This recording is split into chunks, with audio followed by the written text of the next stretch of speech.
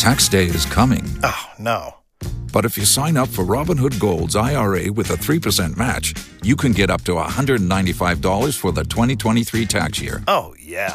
Sign up at Robinhood.com/boost by tax day to get the biggest contribution match on the market. Subscription fees apply. Investing involves risk. 3% match requires gold for 1 year from first match. Must keep IRA for 5 years. Robinhood Financial, LLC, member SIPC. The Hurricanes should be the favorite in the Metro. And I think that they will end up being the favorite in the Metro, according to the betting market. And I would put them, if you look at the Stanley Cup odds, because of Toronto's status just as the biggest franchise in the sport, they're the second favorite. Bookmakers know they can hang any price on Toronto and they'll still take money. Right. But I would put Carolina after Colorado. I would put Tampa and then Carolina kind of in that next tier with almost nobody else. This is the Canes Corner Podcast with host Adam Gold, presented by the Aluminum Company of North Carolina. The Canes Corner Podcast is part of the Capital Broadcasting Podcast Network. Now, here's your host, Adam Gold. Welcome to the Canes Corner Podcast. I am Adam Gold. Thank you very much. It's been a while, 3 weeks. Didn't intend for it to be this long between chats. We're going to talk to Michael Leboff of the Action Network here in a little bit. And actually, we're going to do that before we do anything else. And then coming up on the other side of Michael Leboff, I will have an important announcement. I don't know if it's an important announcement or not. Maybe it is, maybe it isn't, but it's an announcement. We'll just let you decide whether or not it's an important announcement. And also on the other side, we'll give you a few thoughts about the Carolina Hurricanes and what's going on. But there's been a lot going on in the NHL, although nothing for the last several weeks. We still don't know where Nazem Kadri is going to go. How about that? Nazem Kadri was one of the best players in the league last year, and we have no word that nobody's even talking about it. People have gone to the cottage, I guess, for all the hockey reporters, the insiders that go away for the summer. They've all gone to the cottage. They're in their cans of margaritas or whatever they're doing, and nobody's even talking about Nazem Kadri anymore. But Kadri hasn't signed, or has he? We'll start some rumors. Not really start some rumors, but we'll kind of feed the rumor mill. But one of the things we're going to talk to Michael about is the improvement overall of the Eastern Conference. And, think about in the Metropolitan Division, the 4 teams that didn't make the playoffs. All right, Philly didn't get better. Philly got worse. Philly's no good. But Columbus got better. Although I don't like losing Oliver Bjorkstrand if I'm a Columbus Blue Jackets fan. But I do like adding Johnny Gaudreau. So, Columbus looks like a little bit better team. Certainly going to be more offense. I think the Devils got better. Andre Palat. John Marino on defense, solid, steady guy from Pittsburgh. Eric Haula, who's, feisty, ornery, can play, good third center, I think, for that team. But they've got so much young talent. Dougie Hamilton missed a bunch of time last year with the broken jaw. He's going to be better this year. So if they get any goaltending, the Devils are going to be a difficult team to play against. And the Islanders are going to be better. The Islanders aren't going to suck. So the Metropolitan Division is good. The Metropolitan Division got better. I don't know. Did Washington get better? I don't know. I don't think so. I think Pittsburgh's probably still the same. But still, those teams were playoff teams and dangerous. Carolina certainly doesn't love playing the Capitals, although they will play the Capitals in the Stadium Series game. And then you got the Atlantic Division, where Florida gets Matthew Tkachuk. Toronto and Tampa are still Toronto and Tampa. And then Boston's going to get the band back together at some point when everybody gets healthy. But you've got improvement in Detroit. You've got improvement in Ottawa. Big-time improvement in Ottawa. And the Buffalo Sabres are still maybe a year, 2 years away from being serious threats. But that is an outfit that is getting better. And they are just loading up with young talent. Suddenly, Rasmus Dahlin is going to be their second-best defenseman because Owen Power is going to be the man. So there's a lot of good in the Eastern Conference, and we're going to talk about it with Michael Leboff. This is the Canes Corner podcast. It's brought to you by the Aluminum Company of North Carolina. Yes, they're back. They have announced they have signed on for another year. Isn't that exciting? Of course it is. The Aluminum Company of North Carolina, if it's for the exterior of your home, you can find it at the Aluminum Company of North Carolina on Hamlin Road in Durham. No place like it. Sammy Hanna and his crew do a great job.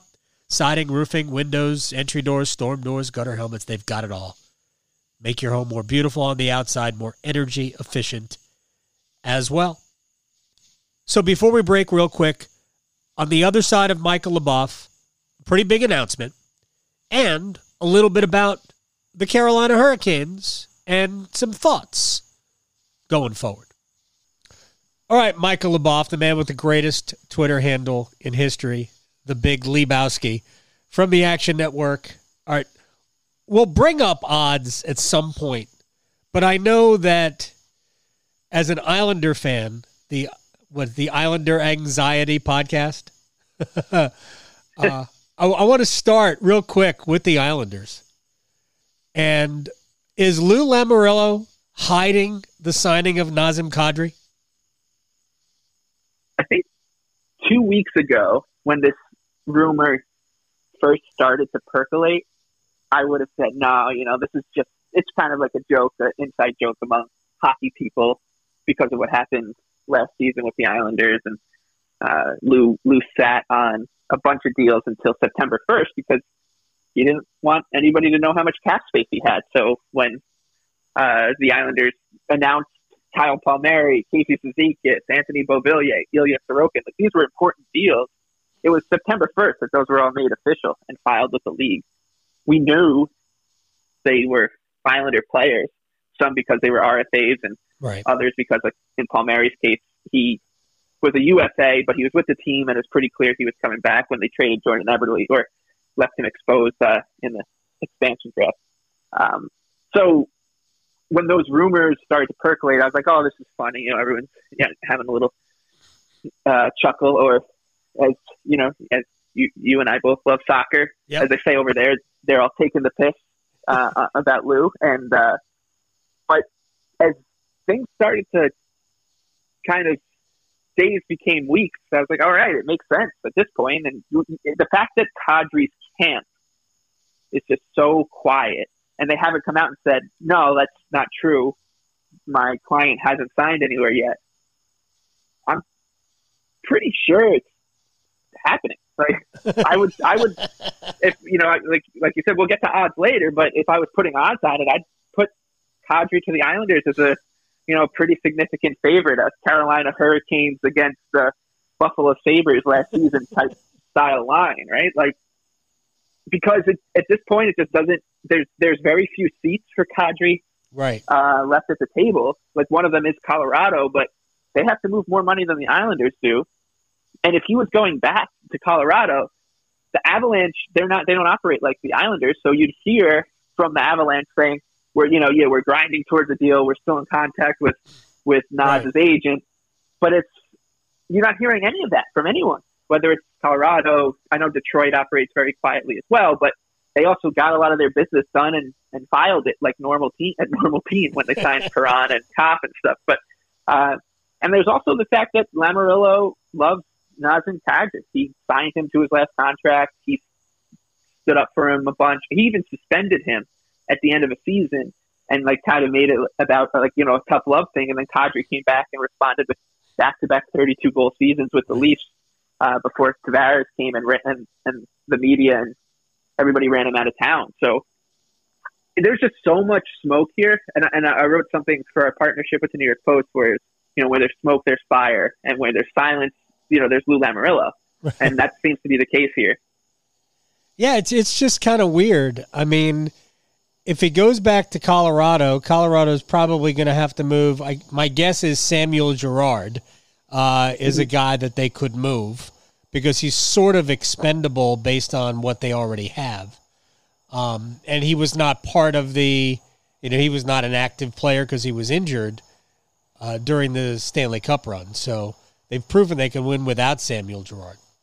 But I'm not sure that that's enough. I think they might have to move more. Detroit's got plenty of cap space, but they could just do that. Right? I mean, right, exactly. They could just sign him. They wouldn't. I realize that they have some RFAs and UFAs coming up, after this upcoming year, including Dylan Larkin, that they're going to have to make sure that they have money for, although I've heard Dylan Larkin's name in the rumor mill a lot. So they could do the Kadri thing now and then figure everything else out later. But I just keep thinking that even though last year was a little different because, as you said, they were really all their own players. I mean, it could be the same. I have no idea. What I don't understand is coming off the year he's had, the fact that he basically kept it between the ditches in terms of his behavior. Nazem Kadri should have been signed by now. So I assume he already is, and that the Islanders are just waiting to figure everything else out. Yeah, I think that's right. And people kind of, because it's taken so long, and I think people are kind of sick of discussing him, it's kind of going overlooked that he was the number 2 free agent on the board going into free agency. Yeah. So usually that player, sometimes they have to wait for the big fish to sign. And then once that player signs, pretty quickly thereafter, the number 2 guy goes. So this isn't Sonny Milano or PK Subban. This is this number 2 free agent on the board, a player that all 32 teams would love to have on their team. But because of the length that it's taken, and we're a week away from it being a month since the window opened, I think people are kind of just bored of the story. And that's exactly what Lamoriello wants. He just wants people to stop talking about it, and so he can just do what he does behind the scenes. And I got to tell you, it's frustrating as a fan because the off season, you want to get excited. Here we are in August. All I want to do is talk about the Islanders. I don't even know what the team's going to look like. And yes, it's frustrating on one hand, but it's so hard not to be impressed that he's able to do this in the modern, it's completely out of step with modern sports, where you have guys in like Elliot Friedman in our sport, Fabrizio Romano in soccer, and Woj and Schefter in their sports. These guys find out everything. They find out everything. And the fact that he's able to keep it tight, and you think about the degrees that need to be shut down, right? Because here on Long Island and with the Islanders, I've always said you're much more likely, almost more likely to find out a big scoop from a local caddy or a waiter at a nice restaurant than you are from a beat writer, because of just the way the team is kind of just embedded in the communities. You'll see a player or an employee at a restaurant, or a wife or a girlfriend or whatever, and something will get out. But since Lamoriello's came, that's all stopped, and now it's pretty just impressive that he's been able to cut all those avenues down somehow, right? The assistant equipment manager's wife's best friend normally would know, oh, you guys signed Nazem Kadri because you're working on his equipment, you're taking care of his equipment orders or whatever, and that you talk like a normal human being to those kind of people because they're your friends, right? So that stuff can just leak out, but for some reason with this team, it just doesn't, and that is just really, really, really impressive. All right, let me ask you a couple of other things, and we're going to get to the East, which is just incredible how much better the East looks. And I thought the East was good last year, even though we pretty much knew who was going to make the playoffs from, I would say, beginning of March on, maybe even earlier. We pretty much knew who was going in. But I thought the conference was pretty good. I think it's way better now. But we'll get to that in a second. But your view on what the Hurricanes did. At least at the top, Brent Burns and Max Pacioretty are in, regardless of who they replace, because there's a lot. Carolina's going to miss probably 8 guys off their roster from last year. They can't replace all of them. Your thoughts on Burns, Pacioretty, and I guess Andre Kasha as well? Yeah, I said to all my Islanders fan friends on the day that Johnny Gaudreau signed with the Blue Jackets, I really didn't get upset at anything until the Max Pacioretty trade happened. Because he is the type of player who I've wanted on the Islanders, and he's been linked to the Islanders in the past. Apparently there was a draft day deal for him at one point, even with Lamoriello in charge. I think it was his first season, his first draft, they had a deal in place with the Canadiens. And not even talking about the fact that the Hurricanes gave nothing up for him, because that's a whole other story. But he is, zero.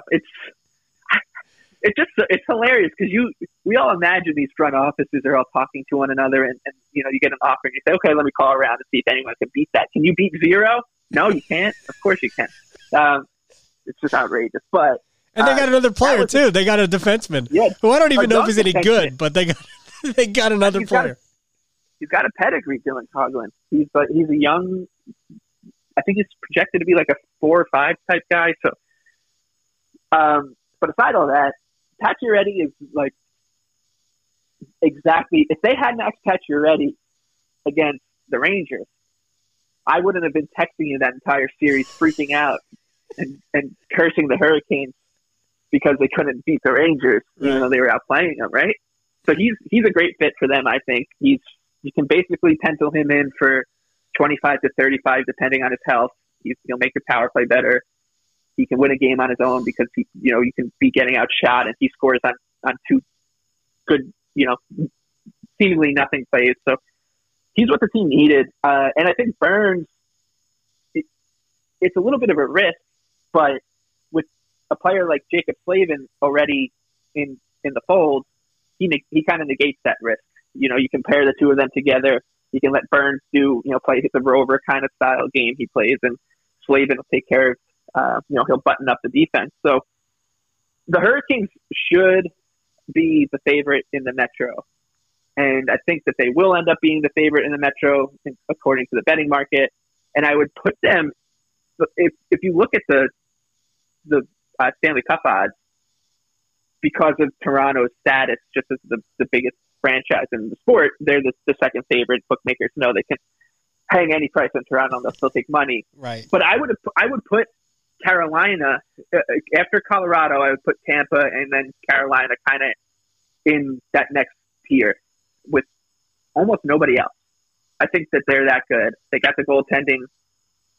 They have now a scorer. We know what their kind of play driving numbers are going to be. And so there's very little not to like here. And I know that there's a lot of kind of in and out, but there always is with this team. So I wouldn't be too worried about the fact that you're going to have to lose D'Angelo and Trocheck and these guys, because this team is used to it. This core is used to that kind of stuff already. And, Andre Kasha is like a perfect Hurricane as well. So as long as he could stay healthy. So I'm very bullish on the Hurricanes. The prices are too short to bet them, but I would say, in the Metropolitan, they're in a tier above every other team. I think the chasing pack you can kind of all lump together, but Carolina stands above that chasing pack right now.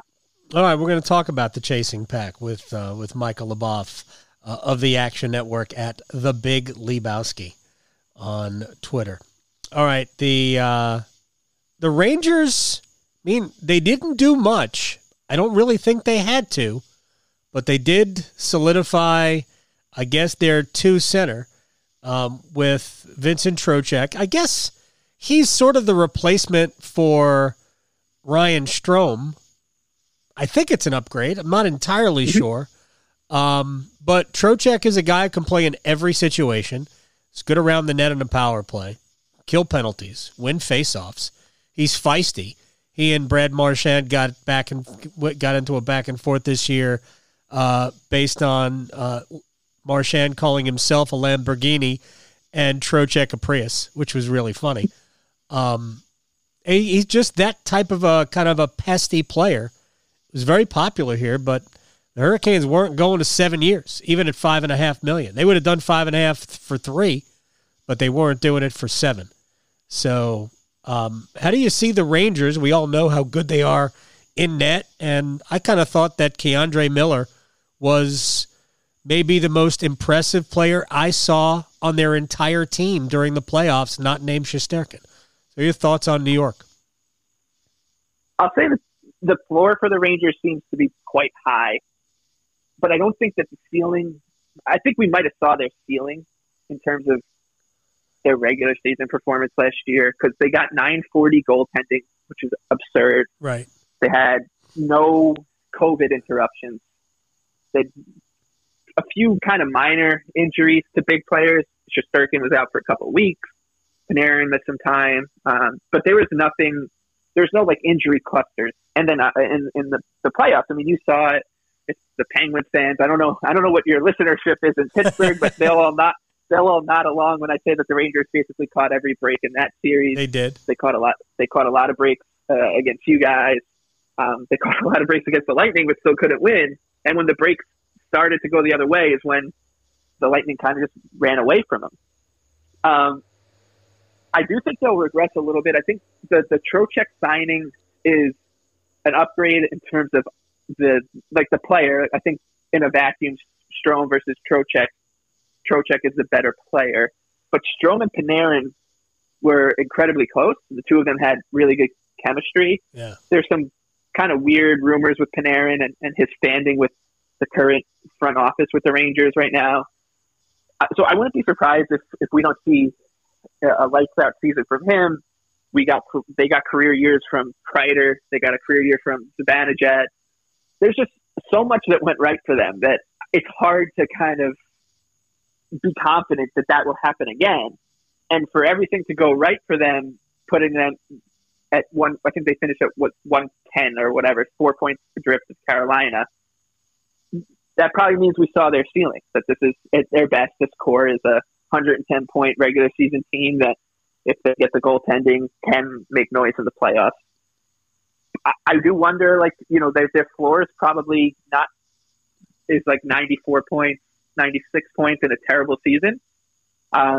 So I'm concerned about them. I'm always concerned about them as an Islander fan. But I will say that there's just so much that went right for them last year. Right. So much that went right for them that I wouldn't be surprised if their season is a little more scrappy than it is, shiny like it was this year. So I think the market's going to be way too high on them. I think that they're going to be a very trendy Stanley Cup pick, a very trendy Eastern Conference final pick.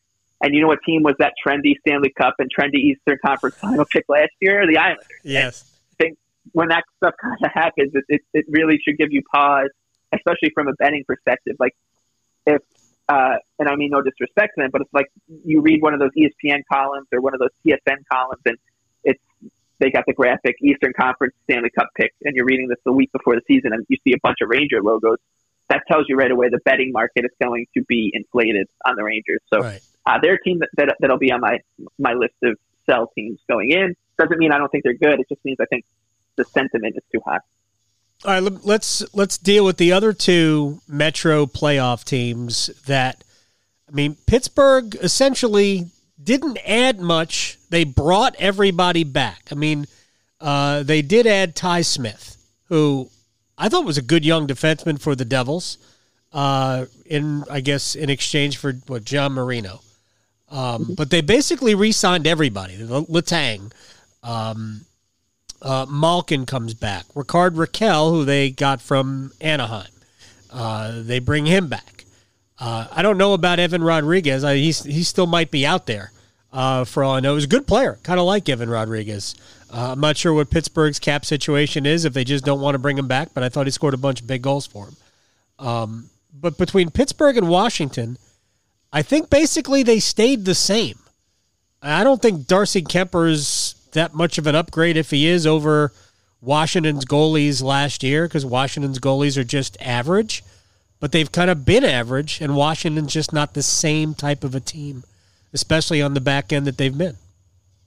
Yeah, I've been saying for 4 years that I'm waiting for one of these two teams to take a step back, but it just hasn't happened yet. And I'm going to say it again this season that one of them, it's likely that one does. And my pick would probably be Washington right now. I think the Kemper signing, it gives them a little bit more stability than they had in goal. But I think what you said is right. Like, the upgrade isn't palpable.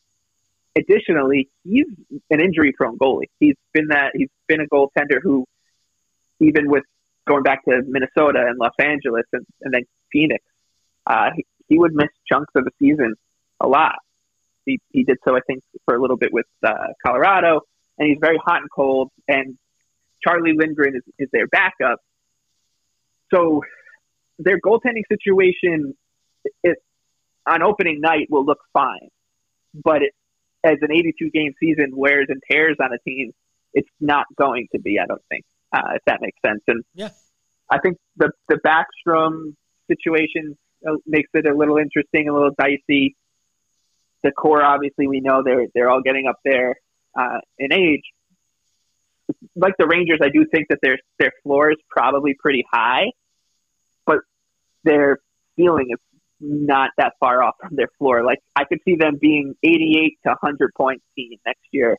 And if things don't go their way, if the goaltending situation doesn't work out, I know that players Peter Laviolette seems to get on players' nerves after his third or fourth season. Yes. So we could see something with that. I would say that there's some red flags in Washington.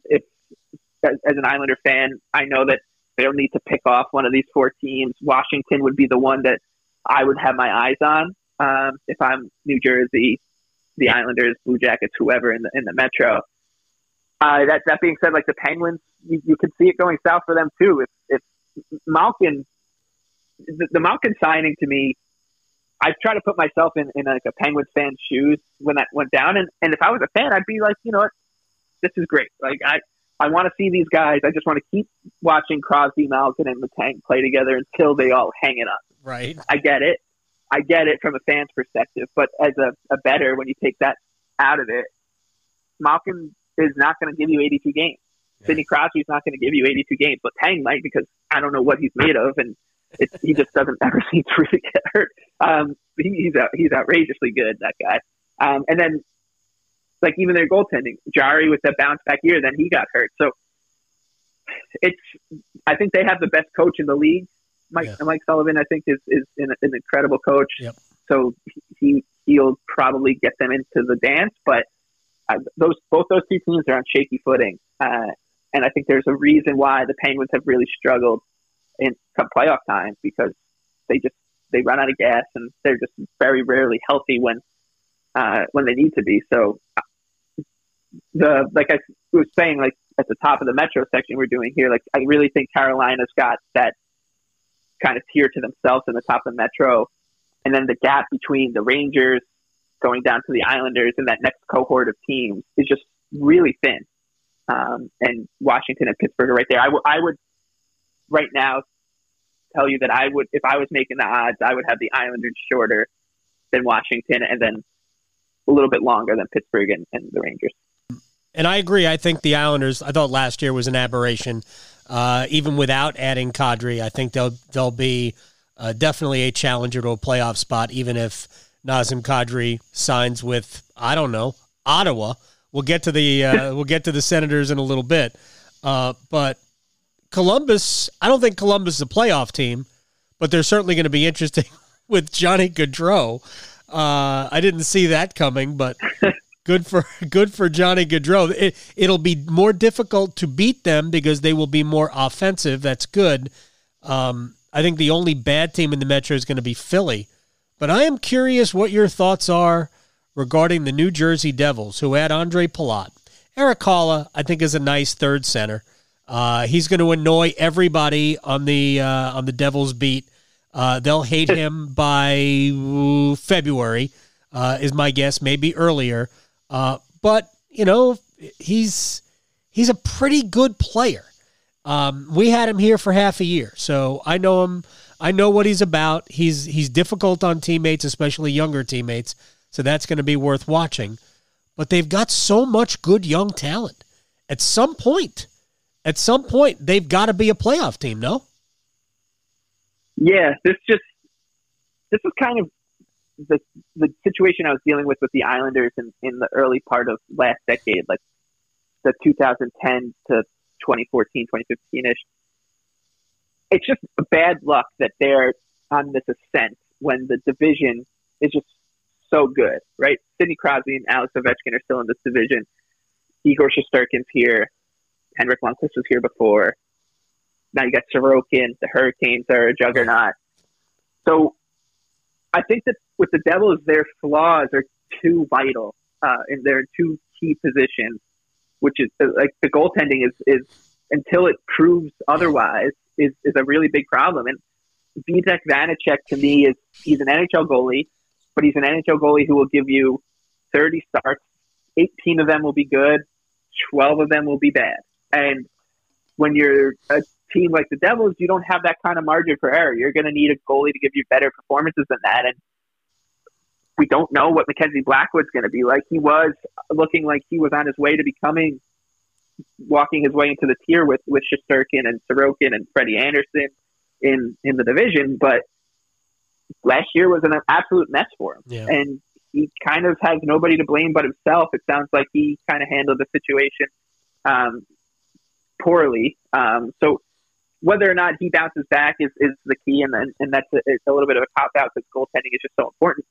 Because like you said, going down the middle with Hughes and Hischier, the Devils already are set. And now I think, like you said, Erik Haula, I like to separate players sometimes from being players who are good and players who are effective. He's probably the latter, right? He's an effective third-line center. And so they have a nice team being built there. I think John Marino is a good fit for them. He's a steady guy. Ty Smith, his upside is pretty high, sure. His ceiling is pretty low. His floor is pretty low. Whereas Marino, you kind of know, like this guy's just going to be steady and not make really too many mistakes. But the goaltending is just too much of a question mark. So the Devils can go one of a million different ways next season. But probability-wise, I would say they're more likely to miss than they are to make. And this conversation will probably be different next August when we talk, when the Capitals and Penguins are another year older and the Hurricanes have made 16 more trades. And we don't know who's on the Islanders still, but that's probably what they should be realistically targeting as their valid playoff push. I'm sorry, I'm just laughing when the Hurricanes make 15 more trades. All right, let's get to the other. It's one of my criticisms, and I have criticisms of even this roster. I'm not I mean, I love what they did at the top. I have my doubts about certain elements of the roster that I think will need to be addressed during the season if they're going to get the most out of this team. At some point, the Hurricanes have to start keeping a core together and not, shuffling the deck, 8 to 10 cards in, 8 to 10 cards out every year. It's 4 years in a row, basically, that they have done that. And I don't think it's good for them. I think it creates too much uncertainty. And, the core is like 7 or 8 guys. Now, if it's a good 7 or 8, but even that, Jordan Staal is part of that. All right, I didn't want to make this part about the Hurricanes. Let's go to the Atlantic Division. Now, Florida they made a bunch of moves last year, and they looked like they were unbeatable, and then they were very beatable when I think we saw the signs in the first series against Washington, where that series could have gone the way of the Capitals very easily. And I think you and I are in agreement. The Capitals just weren't that good, but they were bothering Florida. And then, of course, it all unraveled the next series against Tampa. They just did nothing. But then they go out and they swing a blockbuster deal for a guy who should be really good when it matters in Matthew Tkachuk.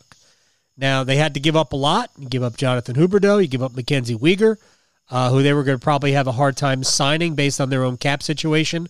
Can't believe they're paying Sergei Bobrovsky $10 million a year to be this version of Sergei Bobrovsky. That's an albatross around them. But is Florida better than Toronto, better than Tampa still? No, I don't think so. I think the three of them are all very similar in terms of where their seasons could go and not go next season. They all have significant flaws. Florida's defense now, you take Weegar out of that top pairing. I mean, Aaron Ekblad, they were like, if we go back 3 seasons, people were like, oh, is this guy a bust as a number 1 overall pick? He's not really progressing. And then they find Weegar as a perfect fit for him, and all of a sudden Ekblad's the top 10 defenseman in the league. So that's a big thing, like that's a big deal. So you look at that defense now, it's Ekblad, Radko Gudas, Gustav Forsling, who I think is a really good player. He's not Weegar though, and we don't know how whoever they're going to sit next to Ekblad is going to gel with them. And then you put that defense, which now has holes in it, in front of a goaltending tandem with Bobrovsky, who, like I said, $10 million goaltender, playing like a $3 million goaltender probably at this point, maybe 4. I think Bobrovsky was better than people probably realized last year, but his contract is so bad, and in the cap era, you're just going to be tied to your contract that no matter what, he's going to be a disappointment. Maybe Spencer Knight clicks. This is his breakout season as he's still on his entry level. That's a big deal for them. But the question marks are there, and they're seemingly betting on themselves that we'll be able to coast to the playoffs and score our way out of the goaltending issues or defensive issues, a la the Avalanche did. But that's dangerous this season. It wouldn't be dangerous last season because of where Ottawa, Detroit were. But this season, it's a little bit dangerous because while those 2 teams are still long shots to make the playoffs, that division is a lot better. The talk about the floor being raised, every team in that division that didn't make the playoffs got not just better, but a lot better in the off season. So there's just not going to be free points out there for Florida to pad their way to a President's Trophy. The Panthers are a team that if you're going to get dealt some crazy odds on it, them to miss the playoffs, I don't think it's an outlandish bet because is it likely to happen? No, it's not. But it's not going to be. It's not a crazy bet to make because you can see this thing blowing up. They fired their coach. They bring in Paul Maurice. There's a lot of uncertainty here. Huberdeau was there for so long and was so effective with Barkov. So the Panthers are a team that I could just see it all go like we saw with the Islanders. You get dealt one of those Murphy's Law seasons, and oh boy. And then for Tampa Bay, I think it's going to be the same song and dance out of them that we saw last season. They'll pick their spots on when they're going to show up in the regular season. Right. They'll lose 3 games in a row. Everyone will say, "Oh, the Lightning are tired. They're done. They don't care anymore. They're done because the three-peat was ended, and they'll show up in the playoffs and do what they do." And then I think the Leafs are in a similar boat as the Panthers. You're going to bet this core on Matt Murray and Ilya Samsonov in goal. I can't believe that there is a short in the betting market. Knowing what I know about how bookmakers price teams and knowing that they're going to take money because of their standing in just kind of the public NHL universe, they got worse. They got a lot. I think the Panthers and Leafs both took what could be a significant step backwards going into next season. Both have serious goaltending questions. The depth for both teams is not great. The Leafs are now betting in new players. They lost a couple key players like Ilya Mikheyev, who was a very versatile player. there's a lot here that could go wrong for Toronto, and I don't think people are picking up on that because they just know Matthews, Marner, Nylander, Riley, Tavares, like that core is so good that it'd be crazy for them to miss the playoffs. What if Austin Matthews gets hurt? Like, what if Mitch Marner gets hurt? Then it's a huge problem. So both Florida and Toronto to me are boomer bust. And I would like I said with the Panthers, like last season, wouldn't be worried. But because of what Detroit and Ottawa did, and even Buffalo to some extent, there's reason I think to be worried a little bit, and knowing that this regular season is not going to be a cakewalk like it was last year, and also don't sleep on Boston. Like the Bruins have all these guys that are going to be out till November, right? And I tell you, once I read on Twitter, like, okay, Charlie McAvoy was seen skating today, I'm going to be betting the Bruins to win the Stanley Cup because I can tell you that they'll be treading water. They'll be a good price because they're always a good price, and if they click, like they can click like no other team. So I think the Bruins are dangerous. We know the Lightning are, and then the Panthers and Leafs. Like it's going to be more of a slog than I think people realize.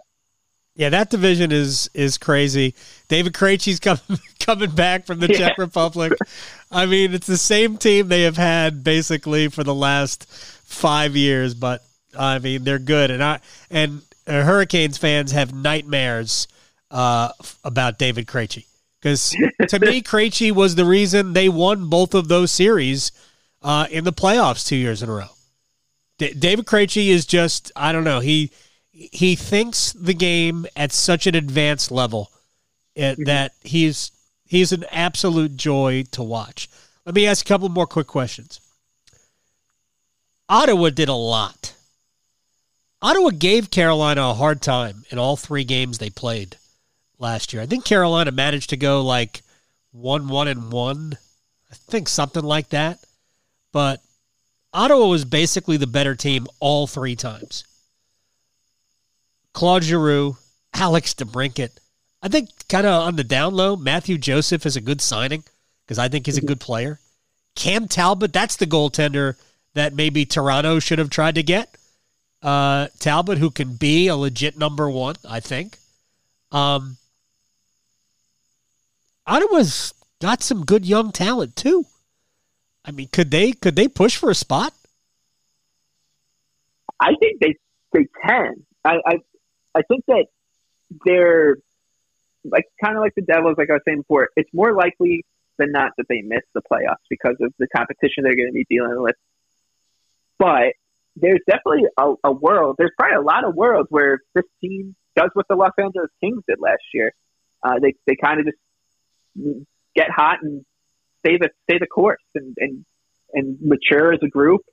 I think the Talbot move is very under the radar significant for this team because it gives them stability at a position that they just haven't had any. How many goaltenders have they used that I've never heard of a lot of the goaltenders they've used in the past like 4 or 5 seasons.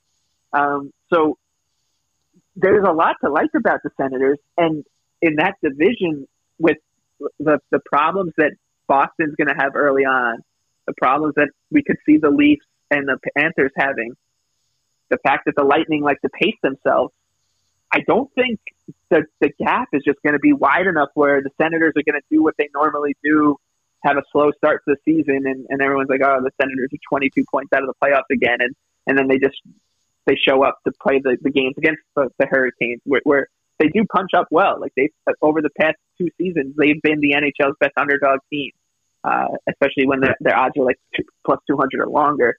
They beat the Maple Leafs, they'll beat the Lightning, the Panthers, and the Hurricanes, etc. But yeah, I think that this season, like with the Giroux, the Talbot additions, those will just get them on the right path. And it's a cliche, and it's something that I used to kind of poo-poo before the Islanders hired Barry Trotz, which is the cliche that you need to kind of learn how to win. Yeah. And this team needs to do that, and they now have guys that are kind of astute in that kind of study of being successful and being on successful teams and knowing how to keep a season on the rails before it gets derailed like they've had. So they're a very dangerous team. I think when they made that DeBrincat trade, I was like, the market's going to overreact, and I don't think it really did. Maybe it's because who else is looking at the NHL betting lines in July than other than sickos like I am. But right. So we'll see when the actual games start. But I think that they're going to be a dangerous team, and there's going to be a lot of hype about them. But this time, I'm kind of buying that hype. Yeah, I think they've done a really good job in the offseason. Final thing from Michael Leboff. You worried about Everton? You worried about them at all? Yeah, I know. I will say today's loss to Chelsea made me a lot less worried about them than I thought I was, because they looked solid enough where against those better teams, as long as they can stay the course, they'll be able to nick a couple points and stay above what hopefully will be some pretty bad teams. Like I don't think Southampton's very good. I don't either. We'll see. I know Bournemouth won today, but I don't think they're very good. So hopefully, they just kind of coast their way to 13th place, and it's a relaxing season, because last year, man, boy, it was so tough. Every night going to bed, just thinking about the game, that because of the way that the schedule got so condensed too. Like, you're just playing Tuesday, then you're playing Saturday, then you're playing Wednesday, Sunday. It just took over my life. My wife was just not happy with me at all. But I am worried about them, but I'm less worried about them after today, even though they lost, than I was this morning when I got up.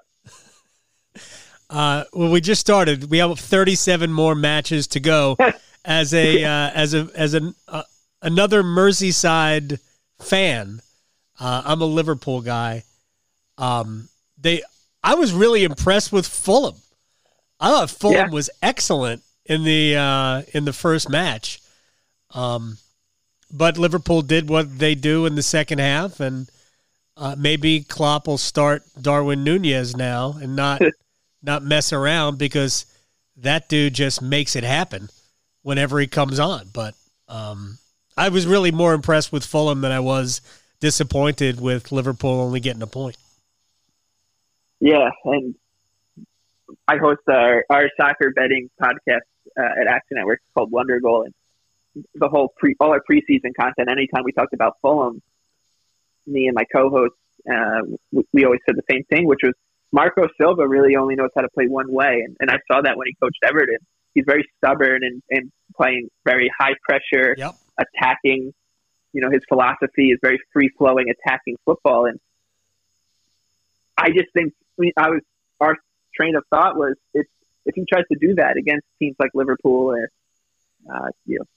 City, etc., down the list, like they'll get picked apart. They're going to need to learn how to just sit back and counter. And they proved. I mean, it's week one, but in week one they proved us wrong. If they can play like that, they hunted in packs. I was very impressed with the way they hunted the ball as a very cohesive unit today. Like, every time it looked like Liverpool would counter one of their trademark counters, where it's like, how did they just make a 5-on-2 happen out of nothing? Fulham was able to snuff it out. So that result, as an Everton fan, of course, I love to see Liverpool cough up points to teams like Fulham, but at the same time, I was like, well, maybe Fulham is not going to be the team, one of those bad teams I was just alluding to before, right.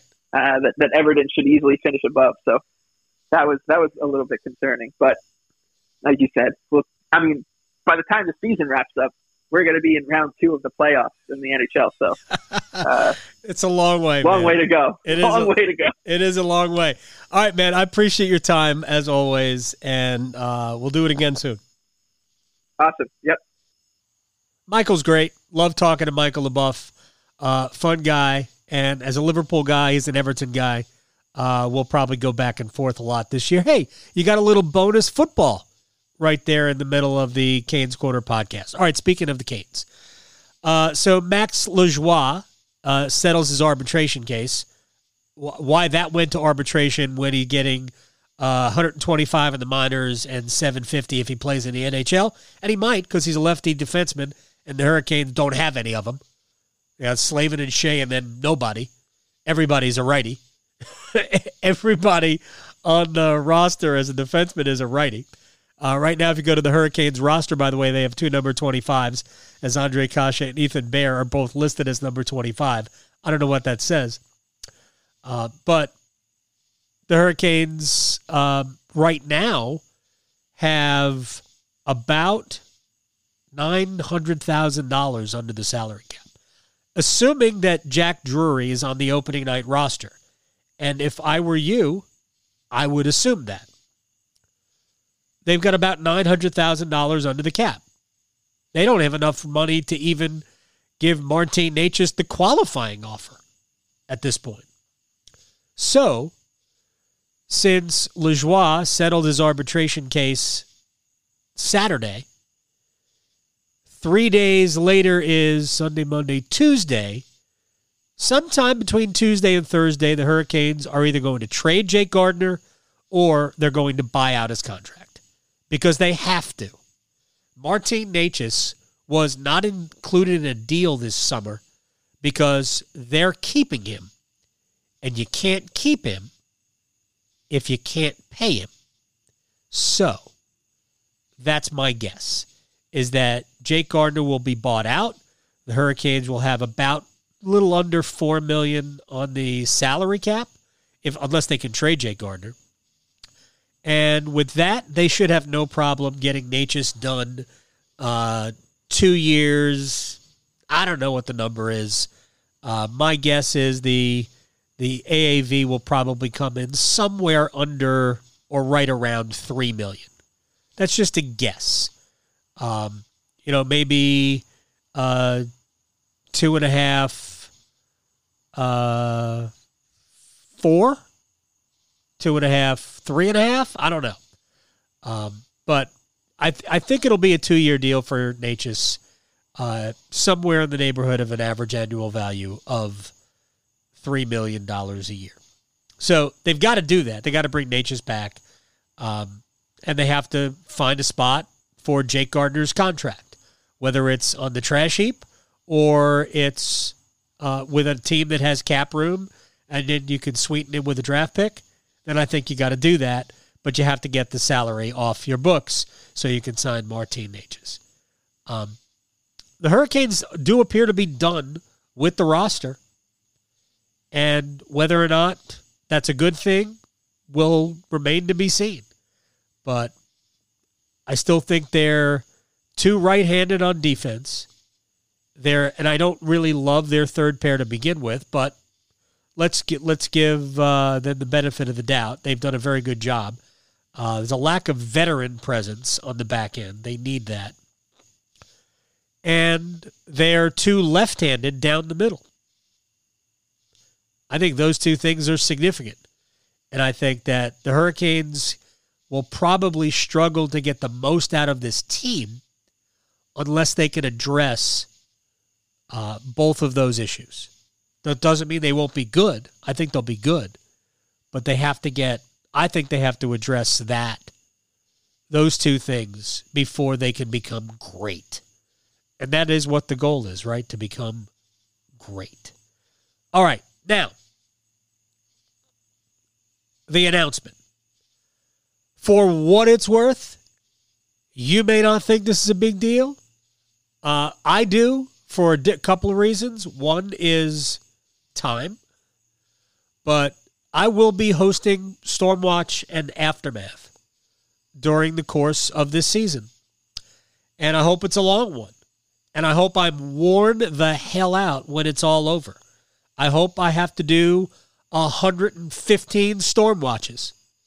There'll be 6 preseason games, 82 in the regular season, 88, 20-some-odd games. Yeah, I hope I have to do like 115 Stormwatches and 115 Aftermaths. That's what I hope. And I hope I'm exhausted and I take a 4-week nap when it's all over. So starting in September, when the Hurricanes start their preseason schedule, and what do they play? 6 games in 8 days, 6 games in 9 days. Insane. I'll be your Storm Watch and Aftermath host.